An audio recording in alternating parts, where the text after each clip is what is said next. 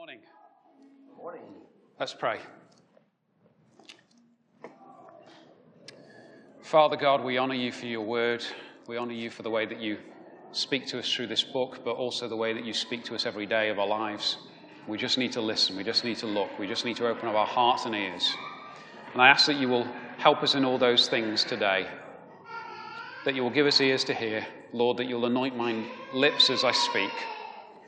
That the words that are sown in our heart today will be words of truth. Amen.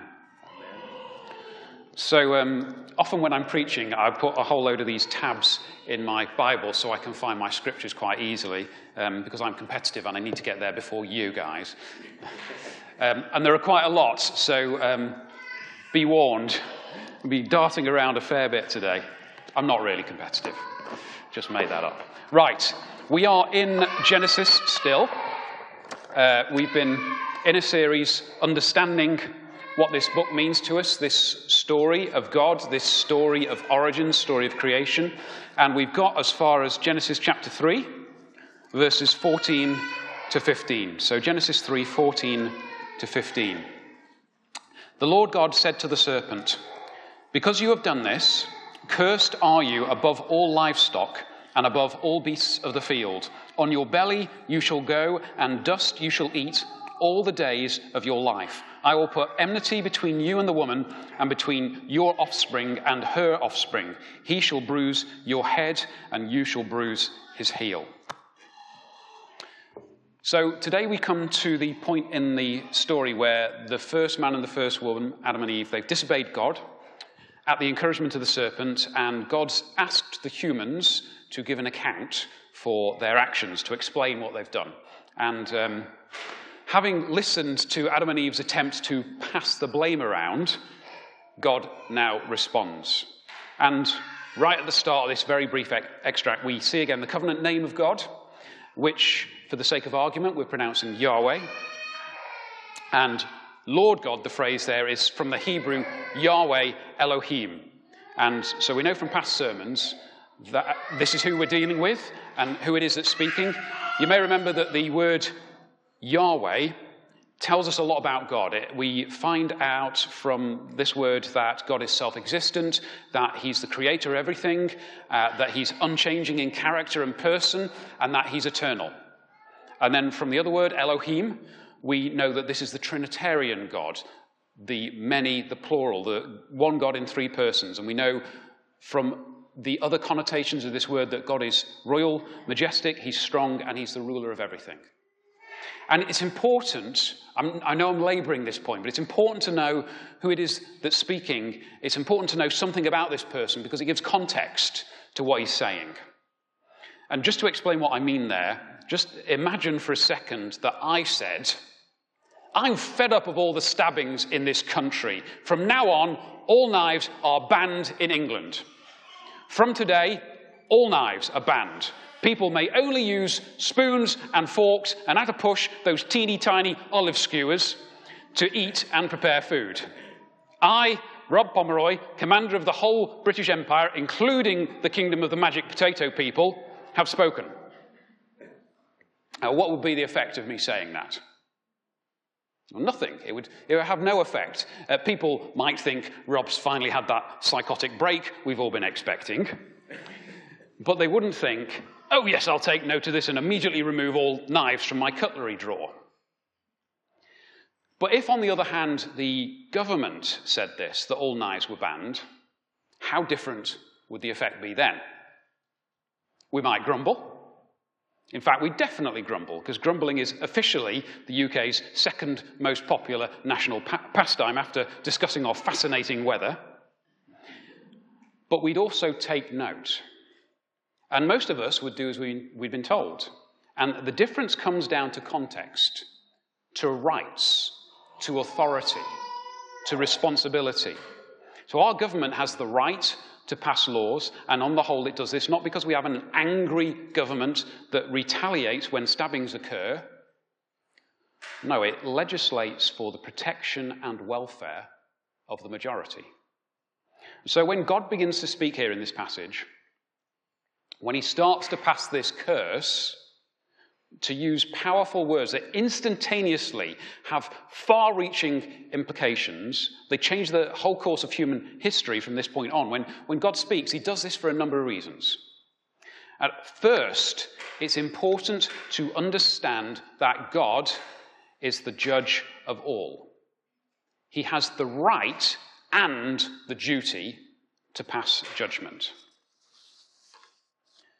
So we won't turn there, but briefly, James 4:12, James chapter 4, verse 12, the first part of that verse, he says, and he's speaking about God, there is only one lawgiver and judge who is able to save and to destroy. So God is the ultimate judge of all mankind, because God himself is the definition of right, of goodness. So all moral decisions, all ethical judgments have to be made by reference to him.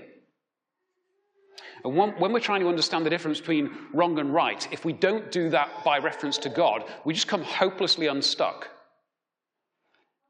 You might remember that Emma, in her sermon a few weeks ago, she was talking about good and evil. And as Emma explained then, what is goodness? We find out what goodness is by looking at God. So what is wickedness? Wickedness is everything that God is not. So after the sin of Adam and Eve, and after the deceitfulness of the serpent, God passes judgment because that's the right thing to do, and it's the legitimate thing for him to do as judge. And the second reason that God is saying these things, that he speaks the way he does, is that although God is the only judge, he isn't only a judge. He's also a father. In fact, he's the most perfect father. Let's look at Luke 11. Luke 11. Luke 11 and verses 11 to 13. What father among you, if his son asks for a fish, will instead of a fish give him a serpent? Or if he asks for an egg, will give him a scorpion? If you then, who are evil, know how to give good gifts to your children, how much more will the Heavenly Father give the Holy Spirit to those who ask him? Just a side note here, if you've not received the Holy Spirit, all you have to do is ask him. Accept his rule and ask for his gift. Now, if you don't know what it means to receive the Holy Spirit, let's talk after this sermon. I promise you it'll be totally worth your while. Okay, so God's a perfect father, and his motivation towards his children, towards us, is loving. And it's not the kind of love that allows his children to do whatever they want. No, it's the kind of love that always wants the best for his children. As many of us know, we won't turn there, in Romans 8:28, the Apostle Paul writes, and we know that for those who love God, all things work together for good, for those who are called according to his purpose. All things work together for good. Or to put it another way, in all things, God is working for our good. But remember, this is good by his definition, not by ours. So my definition of good might be that God should give me everything I want, a big house, a fast car, lots of money. But God's definition of good as a perfect father involves ensuring that I don't become a spoilt, selfish child. So loving perfect parents will limit their gifts and discipline their children. I want to be careful here, because discipline is quite an emotive word, isn't it? So let me just really be clear about what I mean. Discipline is the process through which God shapes our entire person and character to steer us away from wickedness and towards righteousness in all that we think, that we speak, and do. I'll say that again.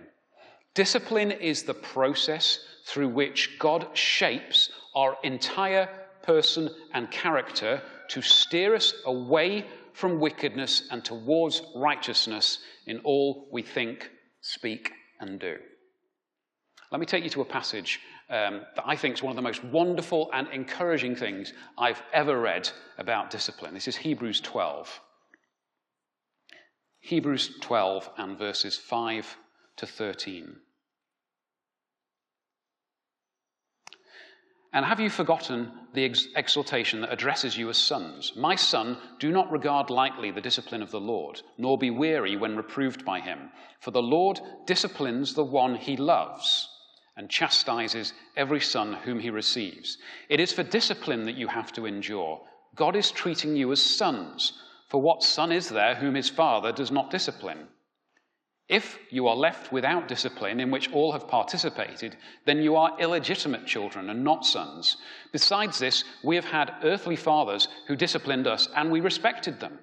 Shall we not much more be subject to the Father of spirits and live? For they disciplined us for a short time as it seemed best to them, but he disciplines us for our good, that we may share his holiness. For the moment, all discipline seems painful rather than pleasant. Can I get an amen? All discipline seems painful rather than pleasant, but later it yields the peaceful fruit of righteousness, the peaceful fruit of righteousness to those who have been trained by it. Therefore, lift your drooping hands and strengthen your weak knees, and make straight paths for your feet, so that what is lame may not be put out of joint, but rather be healed. It's amazing, isn't it? Discipline, as this passage says, we view it as a painful process. And so it's painful for the parents too, isn't it? Not just the children. Sometimes it's so painful that the parents choose not to discipline their children. And those children grow up to be unruly and lawless. And most parents, if they see that, if they realize their fault, they regret the lack of discipline, their overindulgence of their children.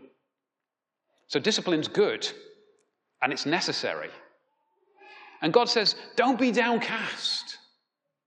Don't feel victimized or poorly treated. Lift your drooping heads and strengthen your weak knees. See the purpose, see the loving heart behind the discipline. And realize it's actually a compliment. If God didn't care for you, if he didn't love you as a child, he wouldn't bother disciplining you. 2 Thessalonians 2:3 says, let no one deceive you in any way, for that day will not come unless the rebellion comes first, and the man of lawlessness is revealed, the son of destruction. What's that about? The man of lawlessness is someone who's not a son, not a child of God. That individual with rebellious heart rejects the rule of God, rejects the sacrifice of Christ, and that person is going to be punished, but not disciplined. He's a son of destruction, not a son of correction. He will be ended, not encouraged and helped. So God's the perfect judge and the perfect father. In Genesis 3:14 to 15, our passage today, we see the start of the process where on the one hand, God punishes the serpent, but on the other hand, he begins to bring discipline to his children, to mankind, to his son Adam and his daughter Eve, and to their descendants. Big difference between punishment and discipline. And why does he do this? Is it because he's angry? Well, you know, the Bible does speak of God's anger at unrighteousness, so yes, there's probably anger there, but there's also love. So the end game here is not to destroy Adam and Eve, it's to point them in a better direction. So we commonly refer to this passage and to the verses that follow it immediately from Genesis 3:14 to verse 19. We call it the curse, and we'll see the rest of the curse in next week's sermon. But the point that I want to make here, the point that I believe the Holy Spirit's making, is that this isn't simply a curse. This isn't about God bringing ruin and difficulty to humankind. The aspects of the curse that affect us, that afflict us, are for our discipline, for our growth. This is ultimately to bring us to the point of understanding how, in our wretched and broken state, we need Jesus. We can't make it on our own. We can't ever be good enough just through our own effort. We can't be good enough to win God's approval. I mean, Adam and Eve, as we've said before, I think Dave Brown pulled this one out. They had just one rule they had to keep. One rule. And they couldn't even do that. And we've got, I don't know, thousands, millions of rules. So let's not deceive ourselves. We have no chance of being good. No chance of staying on the straight and narrow at all times and in all circumstances. Some people say to themselves, I'm a good person. I do all right. I pay my taxes. I go to church. I help little old ladies or men across the road. I'm good, all in all. I'm okay. I say to that person, you're wrong. You're not good. Not by God's standards. You can never be that good. You've got no chance. Not by your own efforts. You can't pull yourself up by the bootstraps if you're down in the gutter, bootstraps and all. And that person says to me, well, Rob, this is an impossible standard. It's ridiculous. No one can be that good. And I say, yes! At last you're getting it. You see, God is the standard of good. He's absolutely good. And anything less than God, anything that doesn't measure up to him, I'm sorry, the news is, it's not good. Are you as good as God? No? Then you're not good. End of story. You want a reference for that, right? Okay, here's one. Mark 10:18, Jesus is talking to a rich guy who's come up to Jesus, and he's about to say to Jesus the same kind of thing. I keep all the commandments, I'm a good person. And he opens by calling Jesus, big mistake, by calling Jesus, good teacher. And Jesus replies, this is Mark 10:18, why do you call me good? No one's good except God alone. Boom, got you. And so God, the only one who's good enough, brings discipline to guide us, to shape us, to correct us, to align us with his standard of goodness by putting us on the only path that leads to goodness. So God, as judge and father, he responds to the first sin of his children by creating the best possible environment in which his children can return to him. This is the environment we're living in right now. Do you hear me? It's the best possible environment in which God's children can return to him. So you look around the world and say, what's going on? There's so much chaos, so much hate, so much evil. You're right. This is what it takes for us to be driven back to God. If you're taking notes, write that down, highlight it, underline it. This is what it takes for us to be driven back to God, because we're so stubborn, to return to our true Father. The single most important purpose in my life, in your life, is to say yes to God, yes to his Son Jesus, and to return to him. It's that simple. So God punishes the serpent, the devil, and he disciplines Adam and Eve. He disciplines us. Let's read our passage again. Genesis 3:14-15. The Lord God said to the serpent, because you've done this, cursed are you above all livestock and above all beasts of the field. On your belly you shall go, and dust you shall eat all the days of your life. I will put enmity between you and the woman, and between your offspring and her offspring. He shall bruise your head, and you shall bruise his heel. So let's look at this thing that's going on with the snake then. We've already talked before about this snake, a talking snake in the Garden of Eden. And Adam and Eve, in their innocence, in their unspoiled state, they don't find it strange that the snake talks. And they're more than willing to listen. And remember that at this point, they didn't know what evil was. They only knew that they were to obey their father, God. So a talking snake's no problem for them. And we have plenty of scriptural evidence to support the idea that this literally happened. And you can recap this by listening to Dave Brown's sermon from the 3rd of June, entitled Enter the Snake. It's a real snake. Ugh. In Genesis chapter 3, verse 1, we were told that the serpent was more crafty than any other animal. And the Hebrew word that's used there is arum. I'm almost certain that's how you pronounce it. And it means cunning and clever. It's not necessarily a bad thing in the way we normally understand the word crafty these days. The Hebrew word arum is crafty. Now in verse 14, where we are today, God says that the snake is more cursed than any other creature. And the word used here for more cursed is the Hebrew word arur. It's only one consonant difference. Arum meaning crafty and arur meaning cursed. I suppose at this point you're waiting for a deep theological principle to jot down. And I've got really bad news for you. I don't have one. It's just interesting, isn't it? There's this poetic, playful use of the words, setting up two very similar words to show what the serpent was and what it's now to become. The snake goes from being crafty to being cursed, from arur to arum. It's the truth, and it's also a pun. There's wonderful humor in the Bible. Okay, so in verse 14, God's talking to this serpent. Or is he? And that's the tricky question, isn't it? If you've been a Christian a while, you'll probably know that most of us think that this serpent was in some way not just a snake, it was also the devil or Satan. And why do we think this? Because if you look back over all we've covered so far, from Genesis chapter 1, verse 1, to today's verses in Genesis chapter 3, you won't find the devil's name mentioned anywhere. So where did this idea come from that the serpent was also Satan? Well, it's one of those things, like the doctrine of the Trinity, that God is three persons in one. We have to pull it together from several scriptures to reach an understanding of what's going on. So let's start with the scripture that's probably the easiest to understand on this point. It's in Revelation chapter 12. There's a couple of these in Revelation. Revelation 12, verses 7 to 9.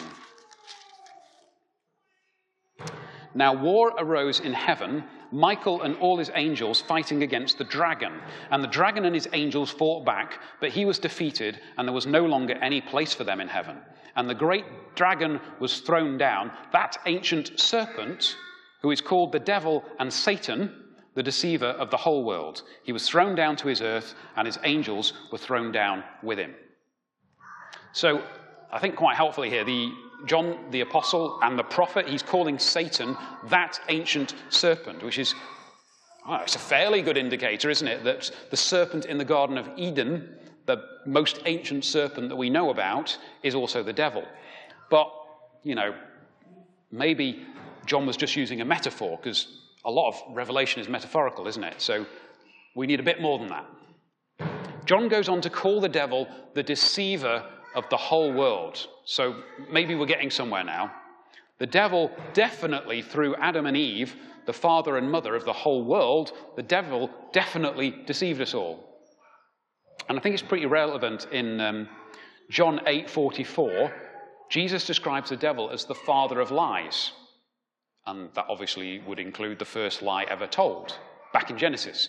John 8:44, here Jesus is talking to some Jews who don't yet believe in him. John 8:44, Jesus says, "You are of your father, the devil." That must have been hard to take. "And your will is to do your father's desires. He was a murderer from the beginning and has nothing to do with the truth, because there is no truth in him. When he lies, he speaks out of his own character, for he is a liar and the father of lies." Of course, the devil was a murderer from the beginning, because the effect, as we know, of his actions in the Garden of Eden was to separate Adam and Eve from the tree of life. So they would eventually go on to die. And he fathered the biggest, the most whopping, most destructive lie in the history of mankind. Now let's look at Romans 16. I know we're darting around a bit. Romans 16 and verse 20, the first part of that verse. Romans 16:20. And here Paul says to the believing Christians, "The God of peace will soon crush Satan under your feet." He'll soon crush Satan under your feet. What did God say to the serpent in Genesis 3:15? "He, that is the seed, the offspring of Adam and Eve, shall bruise your head." So we're bruising the head of the serpent. He's to be crushed under our feet. Whew. Let's just recap. We've got Revelation calling the devil a serpent and a deceiver. We've got Jesus calling the devil a murderer and the father of lies. And we've got Paul telling the Christians that Satan will be crushed under our feet, just like the curse that God pronounced over the serpent. There are other passages we can consider too, but I think these are the clearest. So it really does look like we're right in thinking that the serpent in the Garden of Eden was the devil, or was possessed, inhabited, or controlled by the devil. Now, I'd like to add one more passage into the mix, and it's from the book of Ezekiel. And it could seem a bit obscure because it doesn't specifically name Satan. And in fact, it refers to someone called the king of Tyre, whoever that was. But I think when you read it in the context of all the other passages we've just looked at, you'll see how clearly it refers to Satan and the serpent. And it may be one of these multiple fulfillment prophecies, which did also refer to another specific person at a particular point in history. But I think you'll agree with me as we read it, it definitely applies to the serpent, the devil, whatever else is in mind. So Ezekiel 28, verses 11 to 16. Ezekiel 28, 11 to 16. And if you know your Bible well, you probably pick up on all sorts of other allusions to other scriptures as well. Ezekiel 28, 11 to 16. Moreover, the word of the Lord came to me. Son of man, raise a lamentation over the king of Tyre, and say to him, Thus says the Lord God, you were the signet of perfection, full of wisdom and perfect in beauty. You were in Eden, the garden of God. Every precious stone was your covering: sardius, topaz, diamond, beryl, onyx, jasper, sapphire, emerald, and carbuncle, and crafted in gold were your settings and your engravings. On the day that you were created, they were prepared. You were an anointed guardian cherub, angel. I placed you. You were on the holy mountain of God. In the midst of the stones of fire you walked. You were blameless in your ways from the day you were created, till unrighteousness was found in you.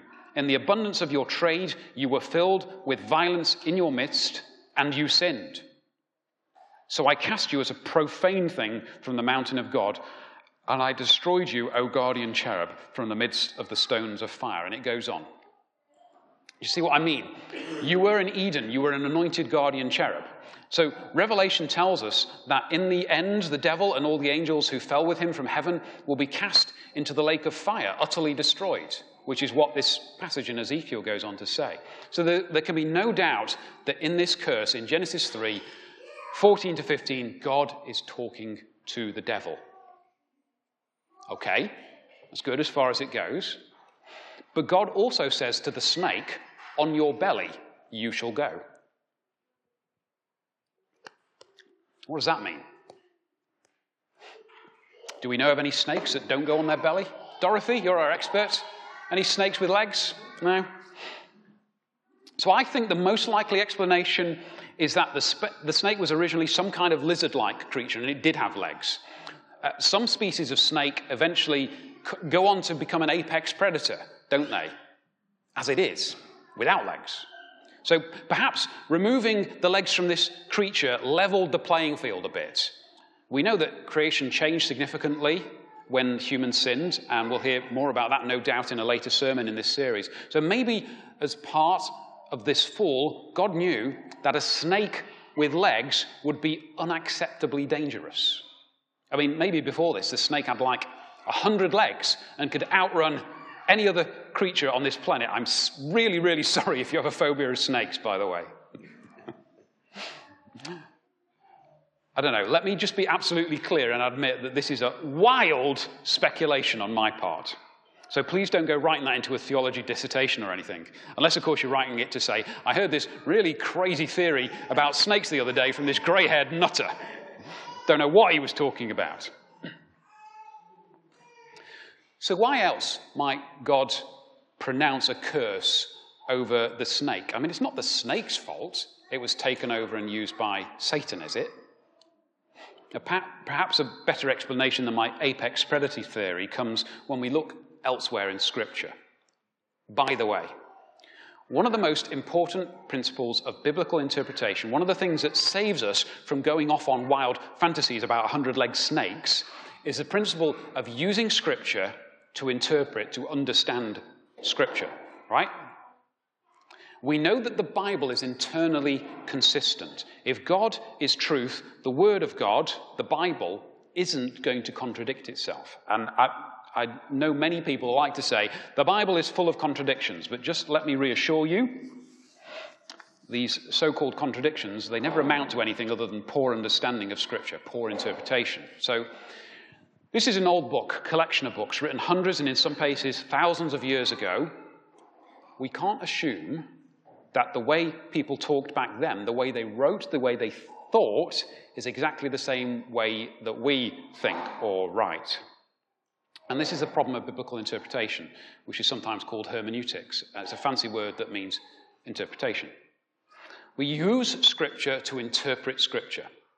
And from what I know of Scripture, I know that sometimes God performs acts that are metaphorical or symbolic. He tells a story through the things he does. Jonah in the belly of the whale. Now this forces us to work hard to understand something. And if you've ever worked hard to understand something, you'll know that you understand it better through hard work than if someone just gives you the answer.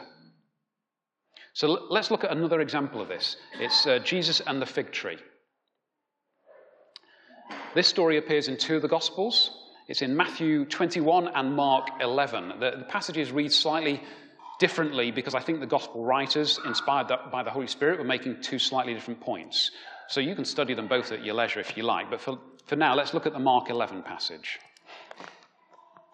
Mark 11.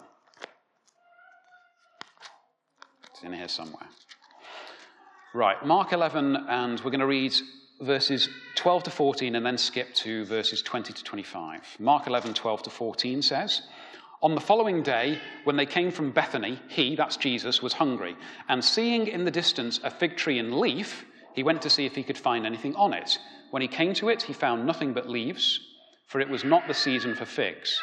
And he said to it, 'May no one ever eat fruit from you again.' And his disciples heard it." Then skipping to verse 20. "And they passed by in the morning. As they passed by in the morning, they saw the fig tree withered away to its roots. And Jesus remembered and said to him, 'Rabbi, look, the fig tree that you cursed has withered.' And Jesus answered them, 'Have faith in God.'" Because they didn't believe it would happen, did they? "Truly I say to you, whoever says to this mountain, 'Be taken up and thrown into the sea,' and does not doubt in his heart, but believes that what he says will come to pass, it will be done for him. Therefore, I tell you, whatever you ask in prayer, believe that you have received it, and it will be yours. And whenever you stand praying, forgive if you have anything against anyone, so that your Father, who is in heaven, may forgive you your trespasses." Now, I don't want there to be any misunderstandings here. When you look at this verse, it's quite easy to misunderstand it. So let me say up front that I don't believe that God wants us literally to start throwing mountains into the sea. So in case the thought had occurred to you, stop. And I don't believe the fact that there's no recorded incident of anyone having done that means that nobody had enough faith or the right kind of faith, because I am absolutely certain that people have tried this one out.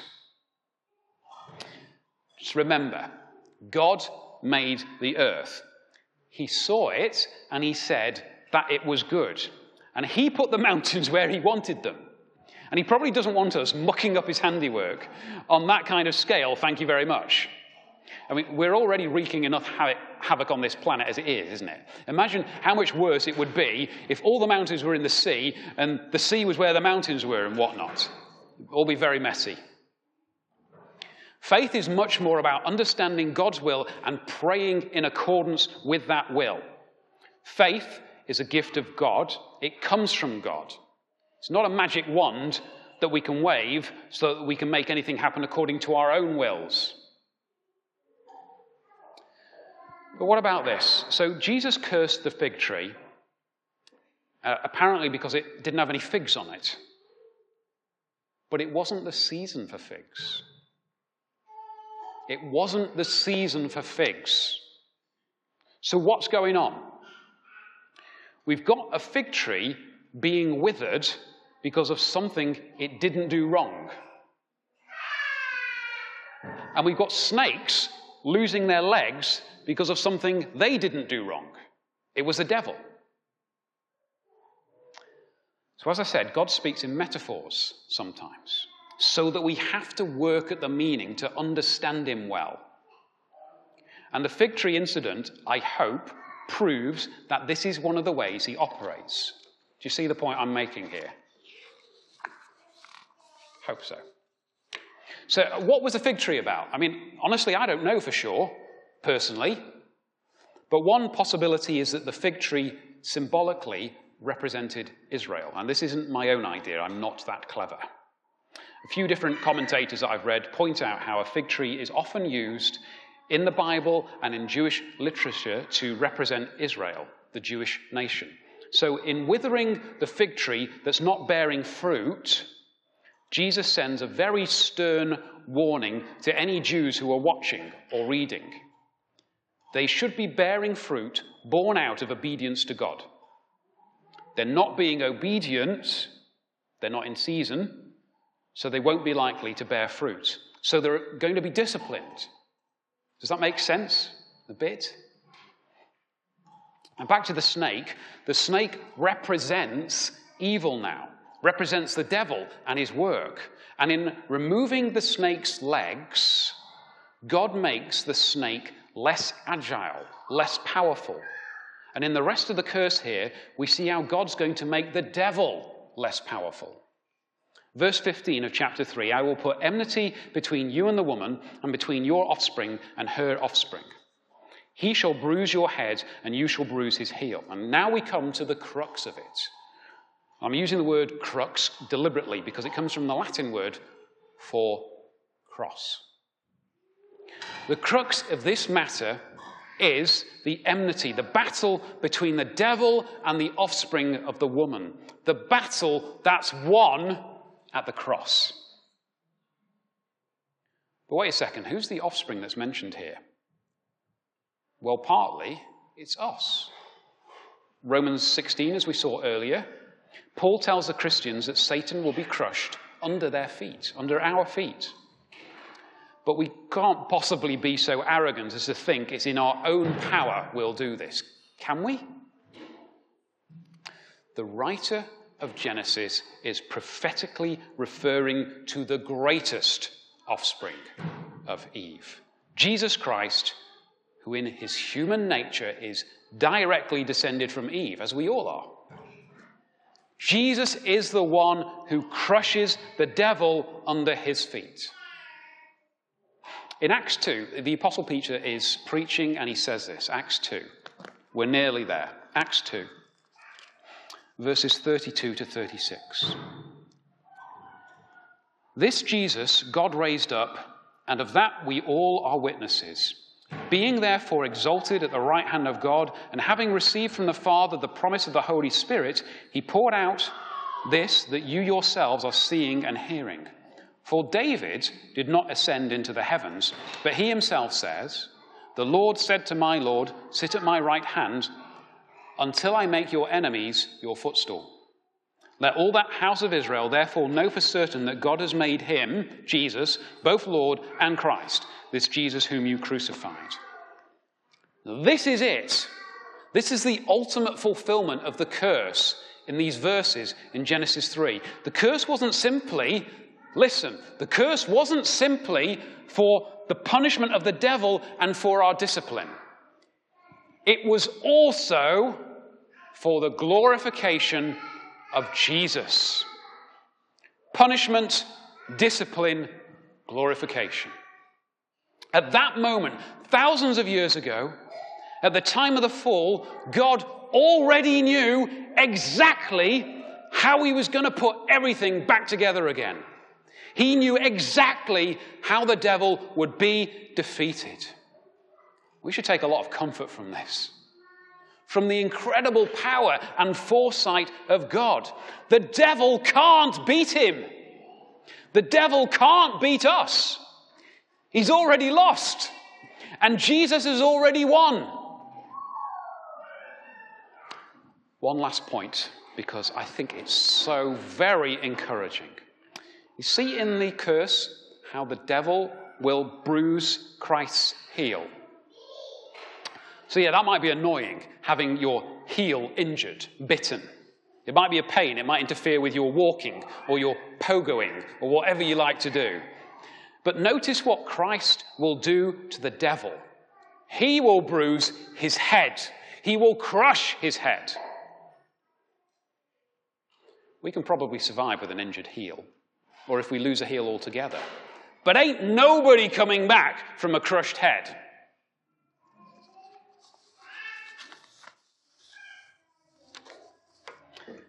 That devil is history. He's beaten. He's out of there. If he comes knocking at your door, trying to make you feel bad about your history, as the saying goes, you tell him about his future. Resist him in the name of Jesus. Confess your sins to God, and Satan has no chance with you. He's feeble. He's got no legs. He's out for the count. If you find your life difficult, but you've confessed your sins and resisted the devil, and yet it's still difficult, then take some comfort from this. The difficulties in your life, they're for your discipline. The easy times in your life, they're for your discipline too. God is shaping us into well-adjusted citizens of his kingdom, well-adjusted children, modeled after his perfect child, his perfect son, Jesus. This is the word of God. This is the meaning of the passage today. The devil is punished and beaten. We're disciplined as children, loved and brought back to God, and Jesus is glorified. Praise his name forever. We thank you, Lord, for your word. We thank you, Lord, for the encouragement that's there, if only we take the time to read and understand it. We thank you, Lord, that as a righteous judge, you have punished the devil and his army. We thank you, Lord, that as a loving Father, you discipline us. And we thank you, Lord, that as God, as King, and as a proud Father, rightly proud, you are glorifying your Son. We thank you for this all in the name of Jesus. Amen.